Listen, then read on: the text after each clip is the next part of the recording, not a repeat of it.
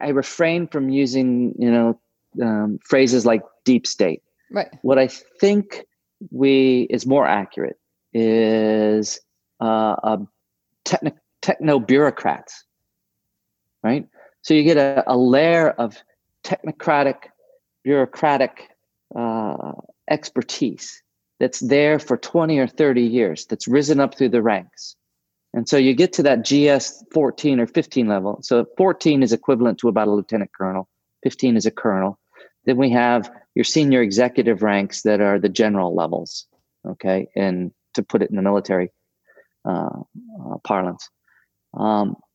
Those people have been around a long time, okay? They see elected people come and go, okay?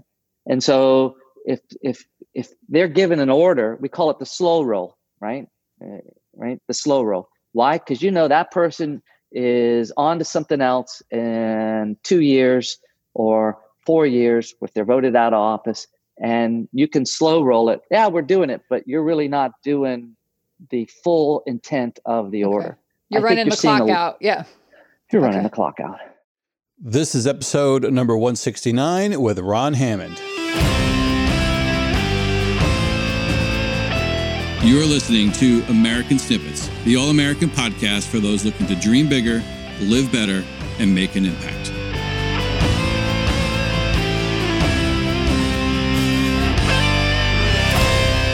Hey everyone, and welcome back to American Snippets. Thank you so much for tuning in today. We have another awesome show for you. Our guest today is Ron Hammond, a former CIA operations officer and U.S. Army Guard officer. He has over 28 years in the intelligence community where he focused on the Middle East and South Asia, more specifically on combating terrorism and stopping the proliferation of weapons of mass destruction. Ron maintained professional involvement in the defense industry for a number of years, developing cutting-edge technology and running related businesses. Today, he is fully invested in his solution to censorship, the attack on free speech, and access to full and truthful news. His solution is in the form of a new platform operated by himself and a number of highly qualified professionals from various areas of the military, government, and our first responder communities. OpsLens is emerging as an innovative and interactive platform at the forefront of patriotism and current events. In this episode, Ron Hammond talks about the personal and professional side of his life as a CIA officer, his work in the defense industry, and how OpsLens is poised at the tip of the spear that is piercing through the censorship and civil unrest that we see today. So without further ado, here is Barbara Allen with Ron Hammond.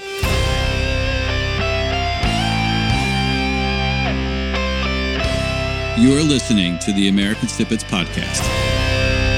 Hey there, welcome back to another episode of American Snippets. I'm your co-host, Barb Allen. I am already having a good time with today's guest, Ron Hammond, and you are about to have an amazing time as well, I promise you. And hopefully we'll make this fun for Ron, who is not only is he not used to being on the receiving end of any kind of camera, he was actually trained and specialized for years how to stay away from the camera and how not to be known. But he did it to himself because he put himself out there on a whole new platform, which requires him to do all this. So we're happy to be part of the push for him to do what he needs to do. And we're super excited to be a part of that as well. Ron Hammond, you're a former CIA agent, man. Yes, I am. But that's just fun to say. Go ahead. Yep. We like to say officer. So officer, we recruit, right. Yep. We recruit agents. Right. To do our work for us, and we are the officers, operations. Okay. Well, once upon a time, you were recruited as an agent, so that was technically a correct statement. Just saying. Okay. You were once upon a time an agent and an officer.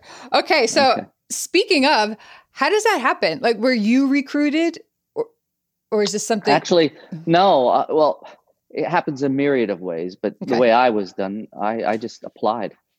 You just walk into some office and say, "Hey, here's my application." I applied to an ad, and next thing you know, you meet in a hotel room, and they talk to you, interview you, and it takes a series of several days, and you take some tests, and then if they're interested, they call you back, and then there's a series of extra things that go on. But yeah. Yeah, I just applied. There was only two things I wanted to do: Marine Officer Flight School or CIA. So you just grew up knowing those things. I either want to be a Marine or I want to be in the CIA. One of those two. Yeah. So what exactly does an ad for the CIA look like? Does it say we're hiring for the CIA, like in Craigslist? Like where did... Yeah, usually it used to be, now they're everywhere. Yeah, right. But it used to be like the Wall Street Journal, Financial Times overseas, and Chicago Tribune, papers like that. They would run a page or, half a page, and it would say, it would have the CIA emblem or maybe the world. And it would say, give you a series of questions in the ad about, challenges. Are you up to the challenge type of thing? Right. And if you say yes to these, then you should put your resume in with us because we have a job for you. Cool. So you walk into that hotel room. How old were you when you did this? I was 23, 24. Mm-hmm. Okay. So 23, 24. Yeah. Had you gone the college route? What had you been doing? I went to college. I was genetics was my background, genetic engineering. I got out of college. I worked at a biotech company for a while while I was waiting to figure it out. Put in to do the process, and it took about 18 months. From the time you saw the ad to the time. To the time you onboarded. Yeah, it's 18 months. All right. So you go through this 18-month process. You're in the CIA. What's your first day on the job? Well, the first days are basically student type of days, right? So you're in an environment where you're given classes. What's the structure of the organization? What's the history? What's its importance within the U.S. government? And you're given a very broad brush but deep exposure into what is the CIA all about and how it functions. And then you go through a series of other classes after that because you're there with other prospective officers as well. And everybody's learning together about what it is to be an officer. Right. Okay. So does that impact things like in your relationships that you have, family, friends, when you go into something so so intense? Yeah. Yeah, it does. The interesting thing is that the agency gives you the freedom to and latitude to bring those into your inner circle that you trust, meaning break cover with those people like your close family. Okay. Which I always found nice because they trust us enough to validate the people that we're bringing into that circle, right? Right. The problem is you can't tell an 8-year-old that my dad's a CIA officer, right? Yeah. So it's the timing of which your kid better, your family better. So you're the one that should be able to tell them and bring them in on that secret. The downside is you bring them in on that secret, and you're asking them to perpetuate a lie, right? So there's a weight that comes with that when you ask somebody in to disclose what it is that you do and who you're doing it for, because they have to then help protect you, right? Right. So that's the tough parts about it, and that could be the strain. Typically, it is on relationships. That and the fact that we leave on assignments when you're undercover and you're an operations officer, you have a go back and you're ready to go at a moment's notice. And a lot of times you're traveling and you're an alias. So there's not a lot of calling back home. Yeah. Right? Or checking in with your spouse.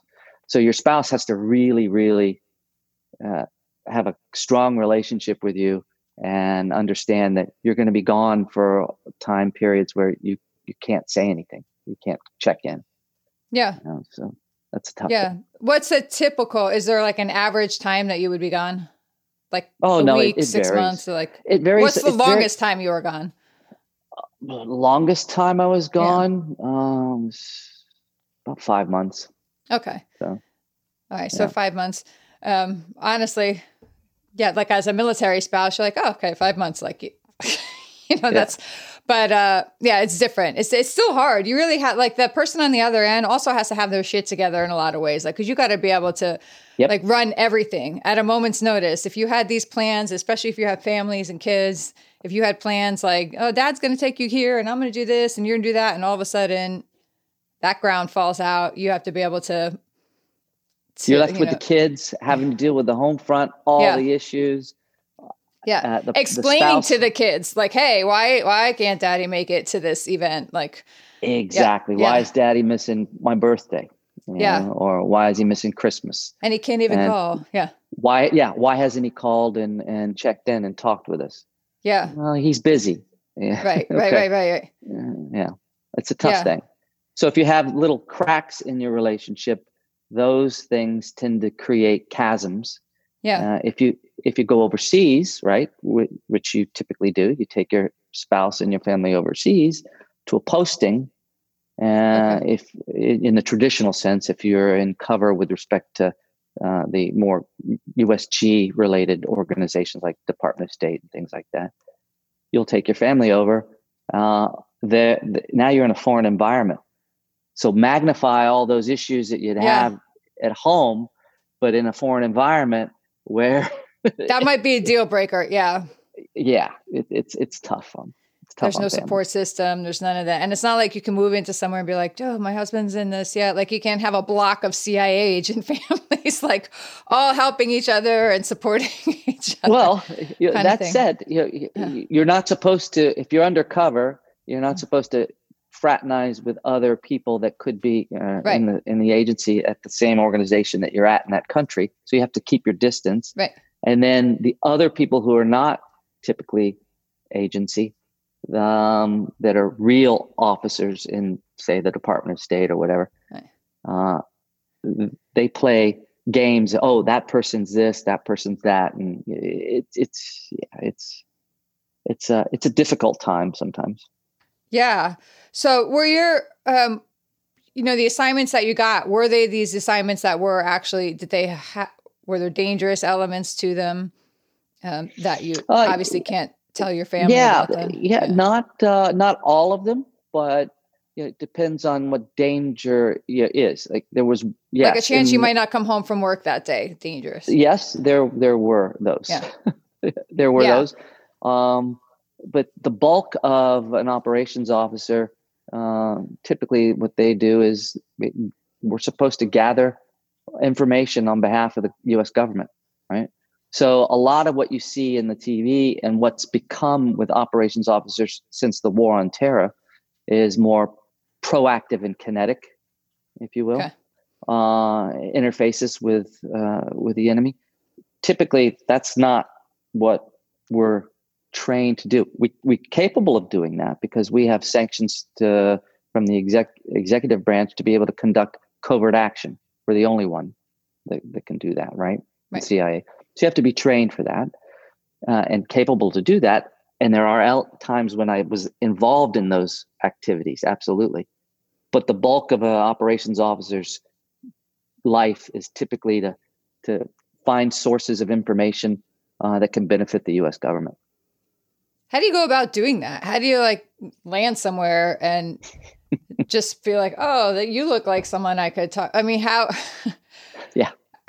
How do you just identify those people? It's doing your homework. Yeah. So you're going to know something about the country because you've studied before you've gotten there. The government structure, the power players, and then basically you have a list of targets that you think could give you access.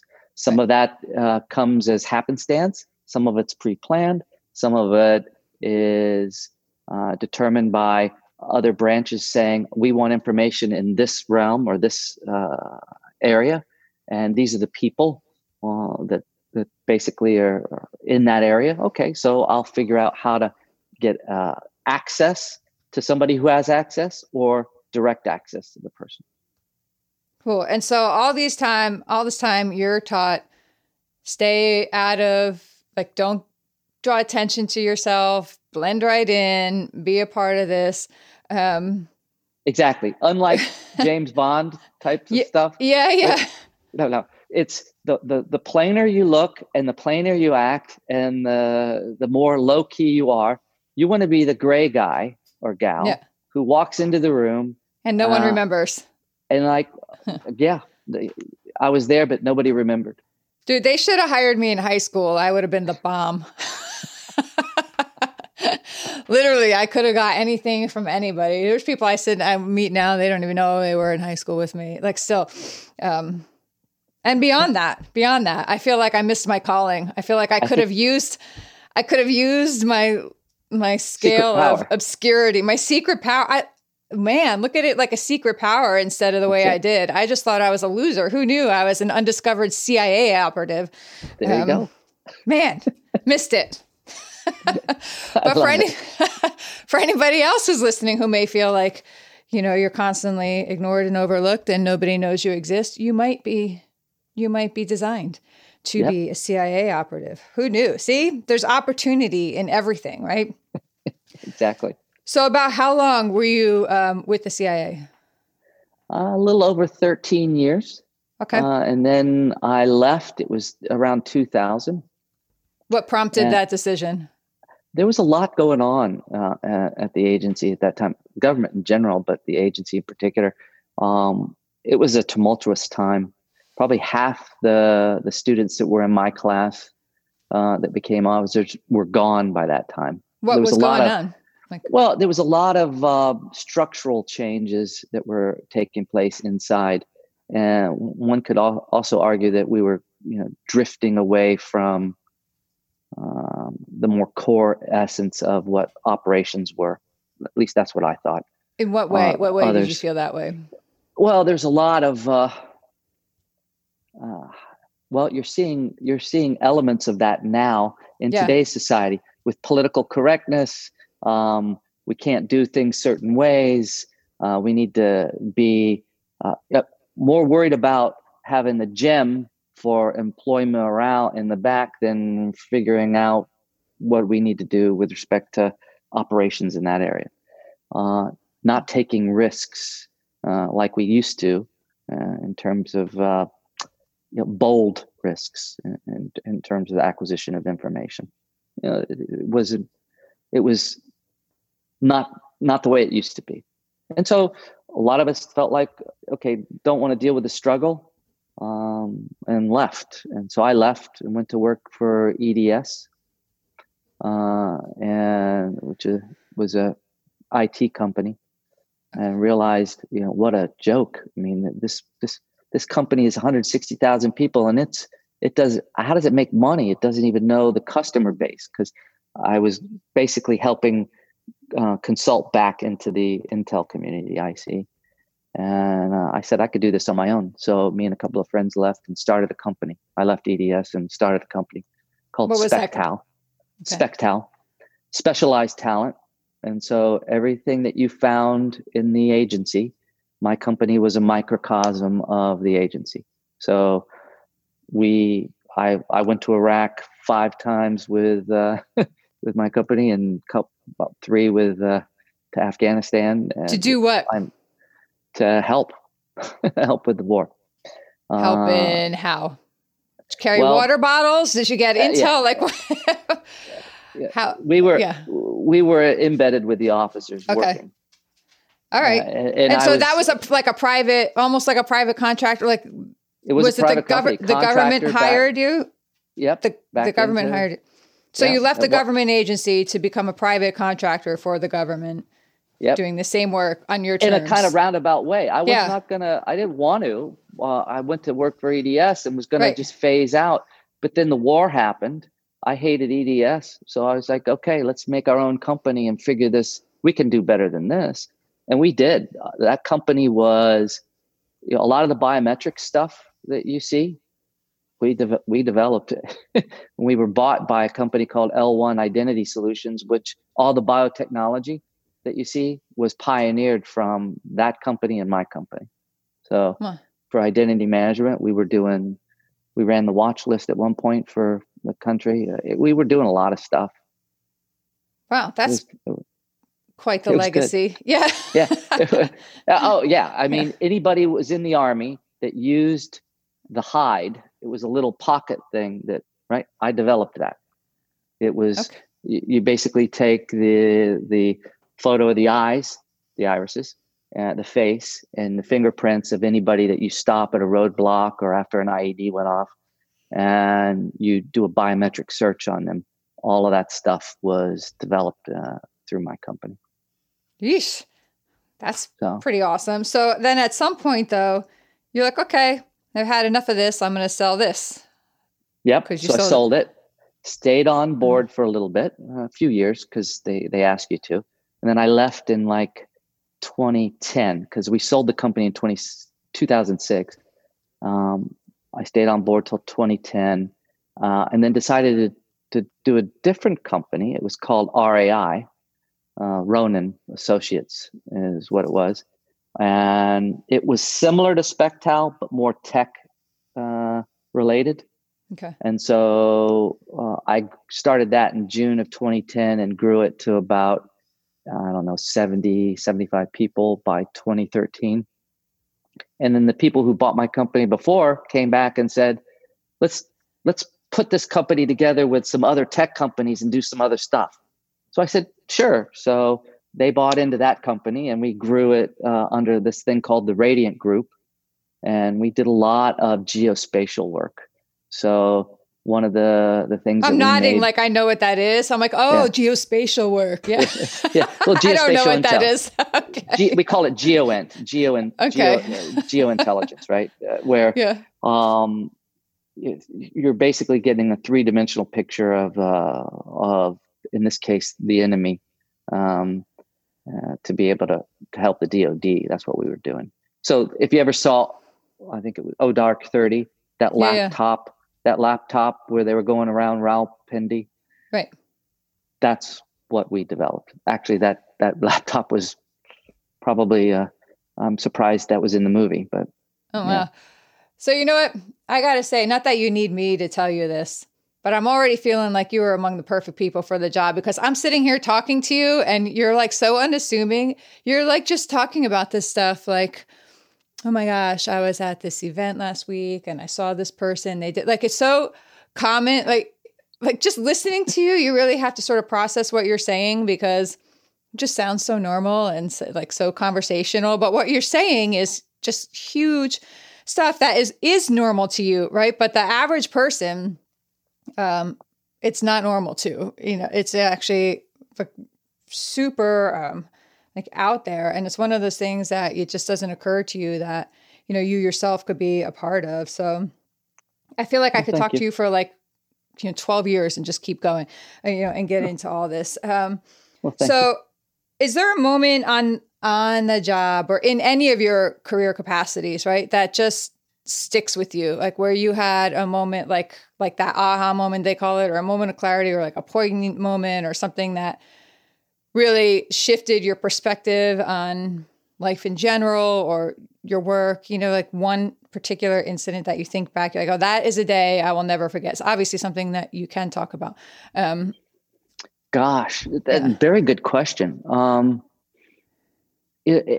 think, I hate to not give you one specific, but when I look back at the involvement in the IC and in the agency, it was one of those things where you don't take time to think about it while you're in it, but when you're out, you look back and think, gosh, we did some really cool things and pushed history just a little bit one way. Nobody really knows, but we pushed history just a little bit that way for the good. Right? Yeah. I think that's the overall feeling that you get when you're an officer with the agency. It's a great place to work. Yeah. Would you recommend it today to somebody coming up and saying, like, I have a son who's going to college for forensics. He's hell bent to be in the FBI now, like a ballistics expert. He wants to be, right? If he was into, like, I want to be in the CIA, what would your advice to somebody coming in? Yeah, because and it's a different organization Right. today than it was even 10 years ago. At its core, I think I would say, okay, look, do you like dealing with people or do you like dealing with tech? Sounds like your son likes dealing with tech. So I would say, if you like dealing with tech, go to the Science and Technology Directorate, become a technical operations officer, and you'll have an unbelievable time. Do it while you're in college. They have internships. And you can differentiate yourself, right? Because not just anybody is going to be able to get an internship in college and do the partying lifestyle like some do, right? you can't do that. But I would say definitely get in early, get in through college if you can, through a rep, and send in your resume. What they will want for more the operations side is now more seasoned people. And what I mean by that is, they've always wanted people with dual languages. They've always wanted people with some experience, but even more so now, they like that you've done work in an overseas environment. You've been able to show that you're adaptable, right? Yeah. Oh, that's cool. I got another son of mine who would probably be perfect for that. I got a lot of sons. What can I say? This is awesome. That's what I did for a while. And my hat's off to you for that. That's awesome. Seemed like a really, really good idea at one point. And it's only just starting to circle back to, oh, wow, that was a good idea. But for a while there, okay. So there's a lot now in the news about the CIA and deep state and all this stuff. And in your opinion or insight, when it's so easily dismissed by a lot of people, if you bring it up, like if I bring that up in conversation, obviously the word crazy comes into play, conspiracy theory, tinfoil hat, all that stuff gets thrown at you. What's your thought on that? Is it a tinfoil hat club that would be open to the possibility of that? Or is there potential that stuff bears looking into? Yeah, I think it's great question. I think how I look at it, I refrain from using, phrases like deep state. Right. What I think is more accurate is techno bureaucrats, right? So you get a layer of technocratic, bureaucratic expertise that's there for 20 or 30 years, that's risen up through the ranks. And so you get to that GS 14 or 15 level. So 14 is equivalent to about a lieutenant colonel. 15 is a colonel. Then we have your senior executive ranks that are the general levels, okay? And to put it in the military parlance. Those people have been around a long time, okay? They see elected people come and go, okay? And so if they're given an order, we call it the slow roll, right? Right? The slow roll. Why? Because that person is on to something else in 2 years or 4 years if they're voted out of office, and you can slow roll it. Yeah, we're doing it, but you're really not doing the full intent of the order. You're running the clock out. Yeah. You're running the clock out. I think you're seeing a lot of that because a technocrat / bureaucrat who now has 30 years of service says, I know more than that person that is telling me to do contrary to what I think because I'm the expert. And you hear that word a lot. Scientific expert in this. I hate the word expert. I like the word experience, right? And experience comes in all flavors, right? Mm-hmm. And, a lot of times you become stovepipe in your experience within the IC in certain aspects. That's what you see. So, and you don't give credit to somebody like a Trump who comes in with these other ways of looking at things to say, oh, well, that's not the way it's not been done here, right? That's not the way we've done it before. Well, okay, but where's it gotten us? Right. Didn't get us some peace treaties in the Middle East going about it the regular way, but it did currently. the 5 peace treaties that he just laid down before he's exiting office. So I think it's a bureaucratic state. And unfortunately, I think now, because of the business side, and I'll be the first to say I was part of that, right? I left, I started a business, and I was back in helping. And there was that bond that we all knew each other, right? Yeah. There's some good that can be had from that. There's some bad that can be had from that. And what I think we're seeing is the bad that's going on right now. They know better than everybody else, and everybody should shut up and listen. Yes, that sounds like a familiar mantra in my life that I am being told very, very often. Okay, you said something a little while ago when you were talking about how you left and started your own company because you said, we can do better than this. It seems like that is also something that is ingrained in you, something that either you turn to or which turns to you. Which way it is, I don't know, but it seems like something that you do and how you roll and how you operate, because it looks like you've said that again lately. You know, we could do better than this in terms of mainstream media and what is being put out there and what the public is being told. People like me, by the way, I would say I represent the majority of Americans in the fact that I don't have access. Like, I don't have an understanding of what's actually going on behind the scenes. I don't know what could be going on. I'm forced to rely on what comes out, like what is publicly announced, right? And so I'm dependent on those who dole out that information and how they choose to dole it out. And that is the case with the majority of Americans. And so what has been doled out to us is 96%, 97 or 98% slanted one way, and very little percent slanted the other, giving an opposing view or just a questioning view. And so most of the people in my world are over here and telling me I'm crazy, or I'm worse words than that, a horrible person, I'm a terrorist, I'm Al-Qaeda, I'm tearing this country down, all this, just because I'm questioning, what is out there. And the rest of us are sort of being hurt, like they've herded us out, but what they didn't understand is happening is that by smushing us all together, now we're all together, right? Like now. Exactly. Yeah. And so we had to find a place to land, and there's new platforms out. Dan Bongino's Parler and Rumble are 2 of the biggest ones, but you have come out with your own platform and your own solution to this. Talk about OpsLens, what that is. Got it. Thank you. There's 2 aspects to OpsLens. To echo what you just said, I was always frustrated because I'm looking at the news, I'm watching the television, or reading the articles, and I'm thinking, what has this person done? What has Rachel Maddow done, really? To basically discuss these issues other than read some books and talk with some people, but she hasn't done the work, really. Right. And so what I wanted to do is have a platform that comments and gives opinion through the lens of operational experience. It's OpsLens, right? Okay.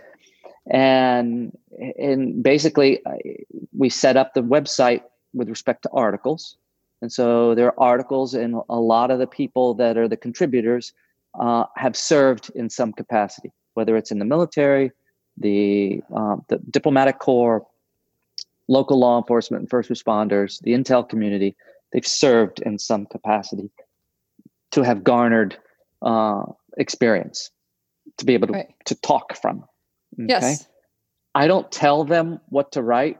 And in fact, a lot of the contributors love that. They've come to me and said, well, we've written for X, Y, or Z, and they always tell us we have to strike this sentence or redo this paragraph because this is the message they want to give.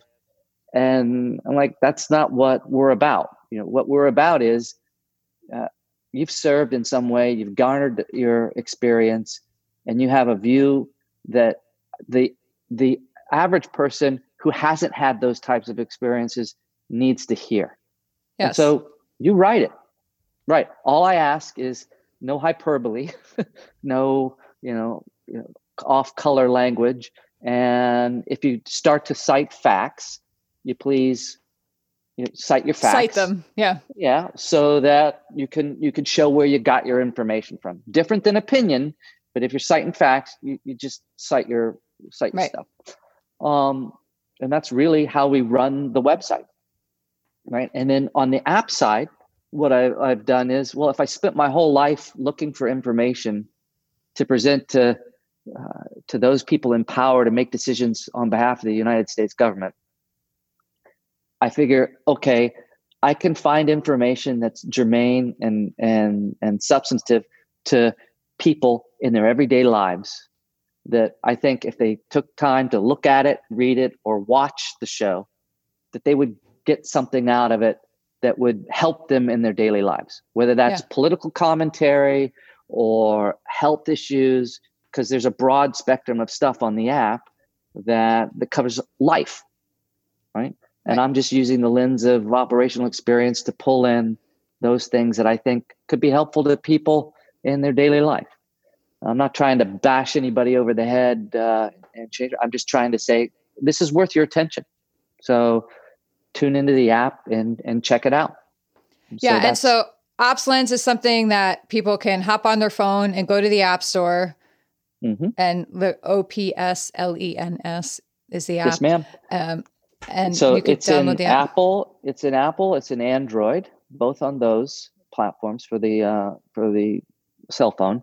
The live TV portion is on the website as well, but you can't do chat room and all like you can if you're in the app. Right. And it's on Roku and Apple TV as well. And we're going to try to be on Fire Stick here in about 3 or 4 weeks. So OpsLens offers commentary and insight on current events as well as issues that are prevalent in everyday life.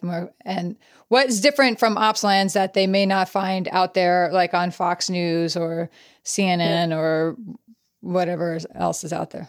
Well, in particular, the app is interactive, and our goal is to grow a community, right, that appreciates the information let's face it, most of us tend to be center right, conservative. And so it's a conservative community, basically. And it gives those people that are on the app the ability to use some of the video tech that have built into the app. So if you want to do a commentary, you're a follower of American Snippets or whatever the show is, right? You can use the icon of that show and create a video commentary to that show. Loved your last show. This is the topic I loved, or didn't like it. This is why. Or, hey, have you thought about doing this topic because this is important to me and my world. Right. And nobody seems to be listening anywhere. And then you take that video that you make and you can post it to the app. We can also push that to social media.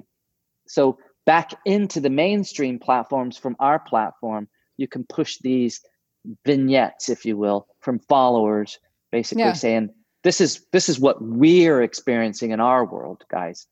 Boom, and push it back into Facebook or Twitter or LinkedIn. That's awesome for a lot of reasons. And one of those is that someone who's watching a show or consuming the content who may not have that platform, who may have a very real point or something that's festering with them or is important to them, who could put it out on their own platform and get no response, can put it out under this platform where it's opened up to tens of thousands of people who tune into your shows. And all of a sudden, their viewpoint, their question, their idea or comment or insight is now put in front of tens of thousands of people so that helps elevate a listener too and expand their own reach and their own network and community. That's really cool. And I haven't seen that before. And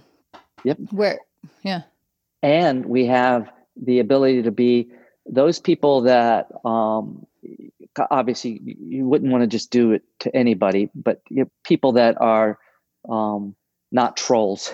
Yes. Right? Because you get trolls. No, you get trolls. I don't. I tell you. But individuals can be made to be a reporter. And so the idea is you're using the app, that person could be designated to be a live stream reporter. And what happens is the minute they go live at an event, anybody who has the app says, Barbara is live now on the Options app. And so anybody who has the app can see, okay, I got to go. What's the live thing going on? Where's she at? Yeah. And then you go in and, she's at a peaceful demonstration trying to Duck Barb. Yeah, exactly. Yeah. Looking at what's really going on. And so now all the viewers of the app get a real time feed, if you will, from somebody within the community about what's going on in their world. They're reporting, basically, citizen journalism into the app. So that's currently the iteration that I have on the app. About third quarter, I think, second or third quarter of next year, what we're looking to do is then anybody who reports will be able to take that stream and multicast it to Facebook or Twitter until they cut it off. And then I'm going to say, they're going to love you. Exactly. When they cut it off, it'll be on the app, right? And we'll be able to record and save it. Right now, we can't record it and save it, nor can we multicast. But the vision is to have it be able to do that, right?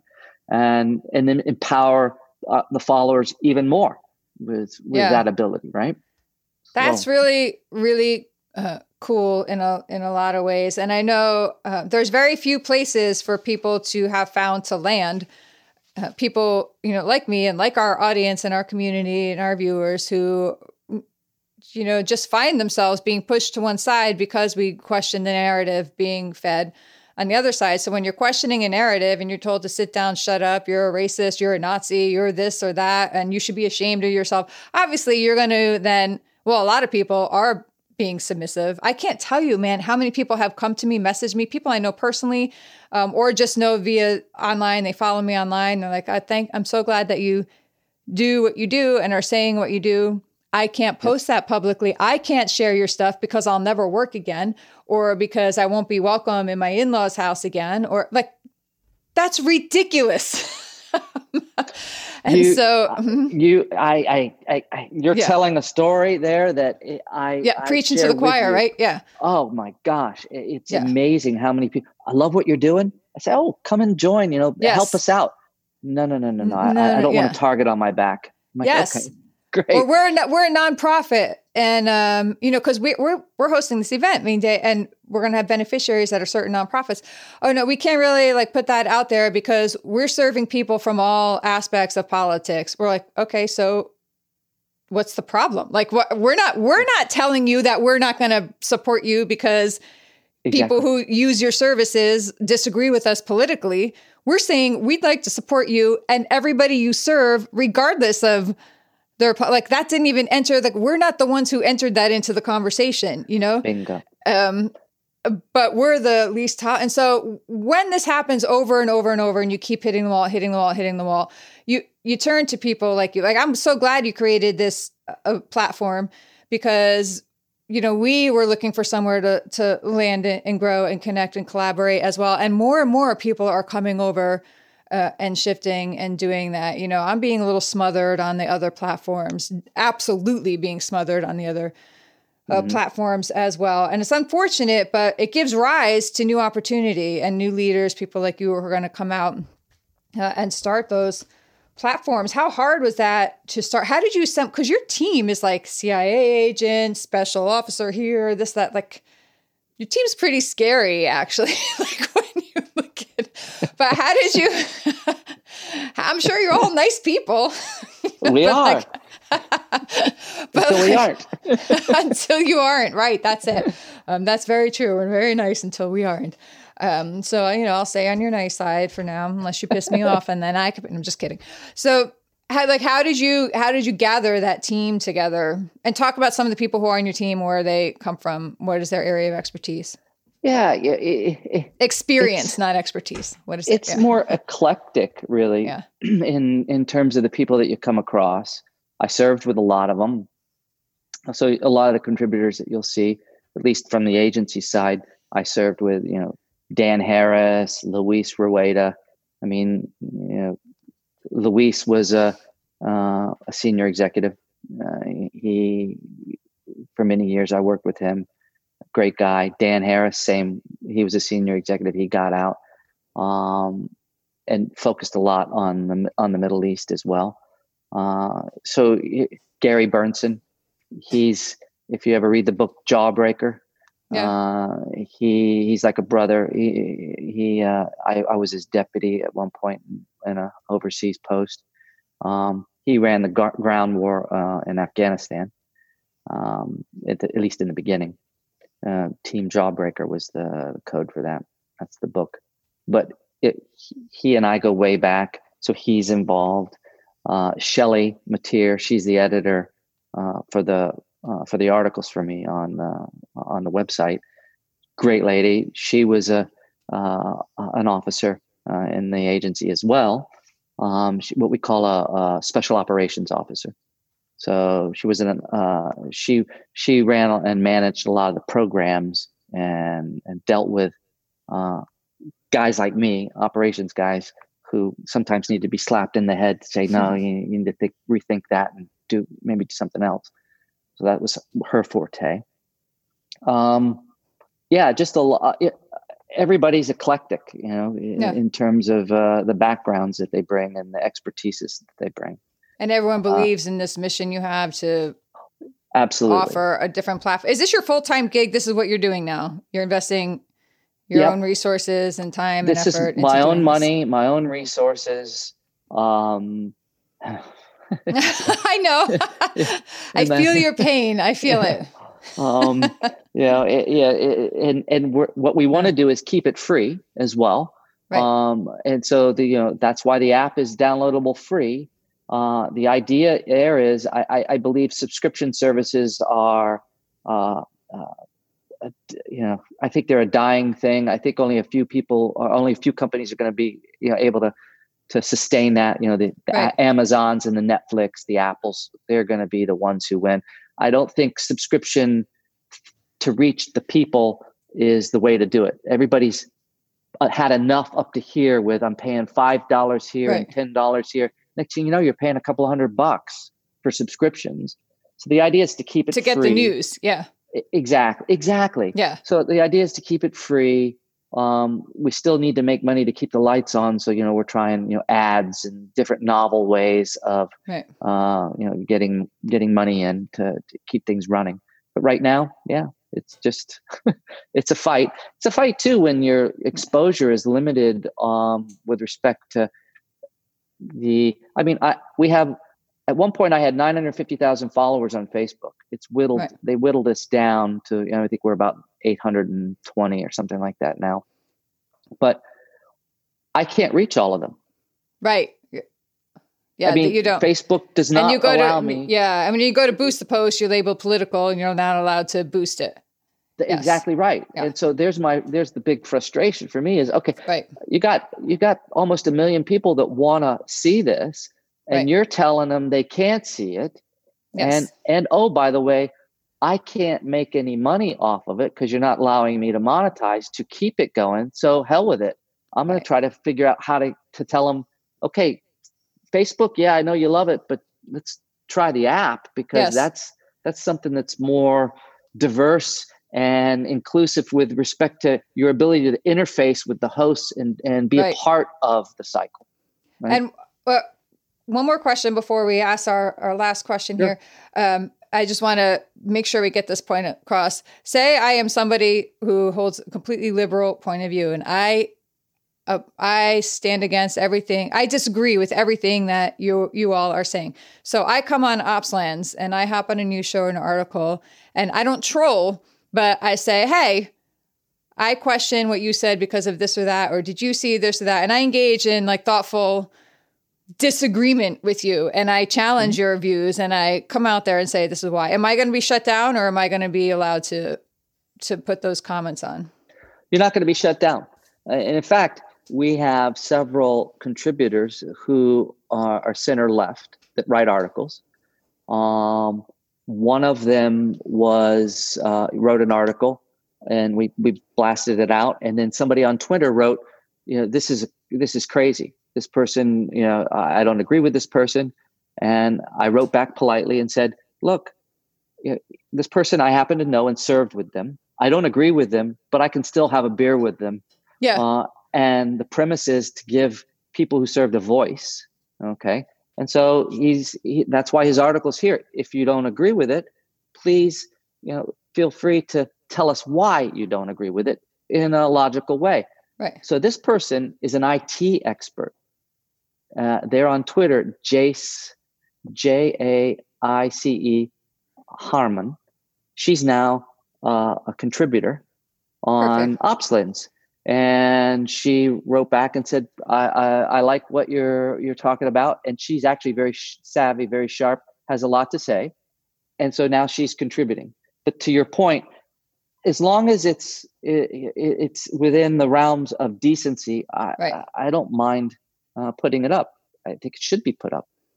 And that's what makes it unique too. Right. And so while you say that, you tend to be center right based, again, just as you and I were talking about earlier, that's not because we set out to be that way. It's because this is the core values we stand up for and profess and speak about and talk about. And so that's where we land. But the invitation remains open and actually is wanted to create some sort of middle ground because we all live here. We all have to, exactly. We have to figure this out. It cannot continue. This is not sustainable level in this country. So we have to figure out some solution, and platforms like yours are doing your very best to be a part of that solution. It's just whether or not, you can, I don't know how many times I hear that you can lead a horse to water, can't make it drink, right? I have horses. When I lead them, I'm like, oh, that freaking saying. It's true. But, you can put the olive branch out, but whether that's accepted or is like a gauntlet comes down in its place, that's not, you can't control that. All you can do is create the opportunity. And maybe one day. Yeah. Yeah. And the environment. Yeah. And hope that they don't call you, to your point earlier, a racist or a xenophobe or because that happens so often. Like, it's just, I don't even notice it anymore. Like, I don't take it to heart anymore. I'm like, okay, clearly you're not ready for this conversation. Come back. I'll circle back with you in 6 months and see if you're ready to have a conversation. But you're in timeout for now. Well, exactly. Yeah.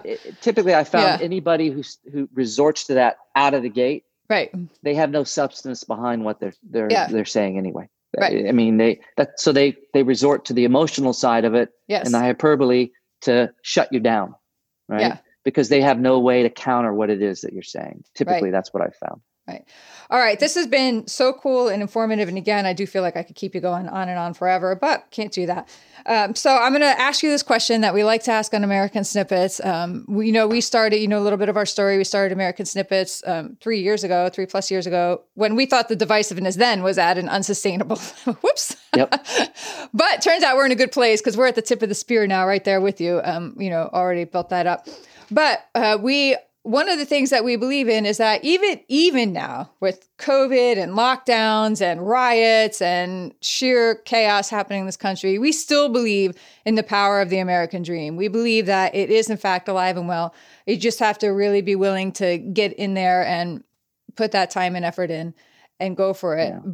But we also know that the key to that American dream is that it's different for everybody. There's no one version of that for all of America. We all have our own idea of what the American dream is. We certainly have ours. And so I'd like to ask you, what's your idea of the American dream? I think, and I've been living it. I've had the pleasure of being able to live my American dream. And I think part of that is the freedom to be able to choose to do something that you believe in, that you would like to do, that nobody's going to tell you that you can't do it, right? Some people may say, I don't like that idea. That's different, right? Your inability or barriers that are set up to prevent you from actualizing it, right? Don't tend to be there for us in America. And unless you travel overseas and live overseas and you see it on a regular basis because you've lived overseas in other countries, you do see systemic racism. You do see barriers of things that are overseas in these other countries that we don't have here. Do we have our problems? Yeah. But we have a beautiful system that empowers an individual if they're willing to risk failure. Okay. You got to be willing to fall on your freaking face. Okay. You will be rewarded if you do it, if you plug in and do it. Doesn't mean it's going to be easy. May mean you fail a couple of times. But you have the opportunity to fail, right?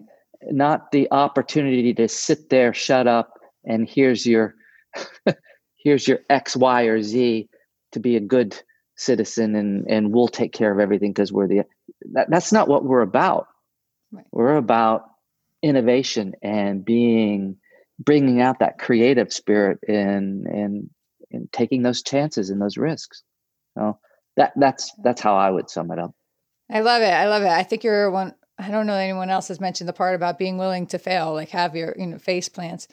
I have a garden full of face plants out there. They're growing tall and proud and strong, but that's a really big key point, is that you do have to be willing to suffer a little along the way and to take those. The good news is once you figure out how to fail and how to recover, it's like, okay, just like you don't even notice it anymore. You just keep going. So exactly. Look, thank you again, A, for everything you're doing, B, for the service you've already put into for our country, and for what you're continuing to do. And please remind everybody listening again how to connect with OpsLens, how to get involved, how to listen, how to, where can they go to be a part of the OpsLens community? Yes, ma'am. Well, you could go to opslens.com, OPSLENS.com. For the website, and from the website it'll direct you to the App Store to get the app. Download the app, see our live shows. We got the Matlock Show, Patriotically Correct, Real and Unfiltered, Polite Society, all great shows. Yeah. I think everybody would enjoy it through the App Store or the website, opslens.com. All right. Thank you so much again for taking the time to sit down with us today. Thank you for having me. Appreciate it. All right, everyone. There you have it. That wraps up another episode of American Snippets. Thank you so much for tuning in today. I'd like to personally thank Ron Hammond for being here as well and sharing his story. One more thing before we let you go, don't forget to head on over to iTunes or your favorite podcast app, and please leave us a review, a 5-star review. Reviews are really important in helping us get these stories out there in front of more people, growing our audience, and getting us higher ranked in the podcast platform. So we would really appreciate your help if you could leave us a review, 5 stars, leave a written review, and download the last 10 episodes. Those 3 things would really help us in growing our audience and getting these stories out there in front of more people. And we would really appreciate your support. Share this podcast with a friend. Let people know what we're doing here. Share one of your favorite episodes on Facebook or Instagram and tag us at American Snippets. Don't forget, each and every week we do a full write-up on every one of our guests over at americansnippets.com. You can check out this week's episode with Don Hammond, re-listen to the podcast, watch the video interview, read the write-up, and we also include some social media links there that you can use to follow Ron on social, as well as download his app, OpsLens. Don't forget, we have our Great American Syndicate. This is a community and association of patriotic, freedom-loving Americans just like you. We're offering a free t-shirt for anyone who joins to check it out. So go to greatamericansyndicate.com. We would love to see you inside. And that pretty much wraps it up. We appreciate you being here today. Now go out there and show the world how exceptional you truly are.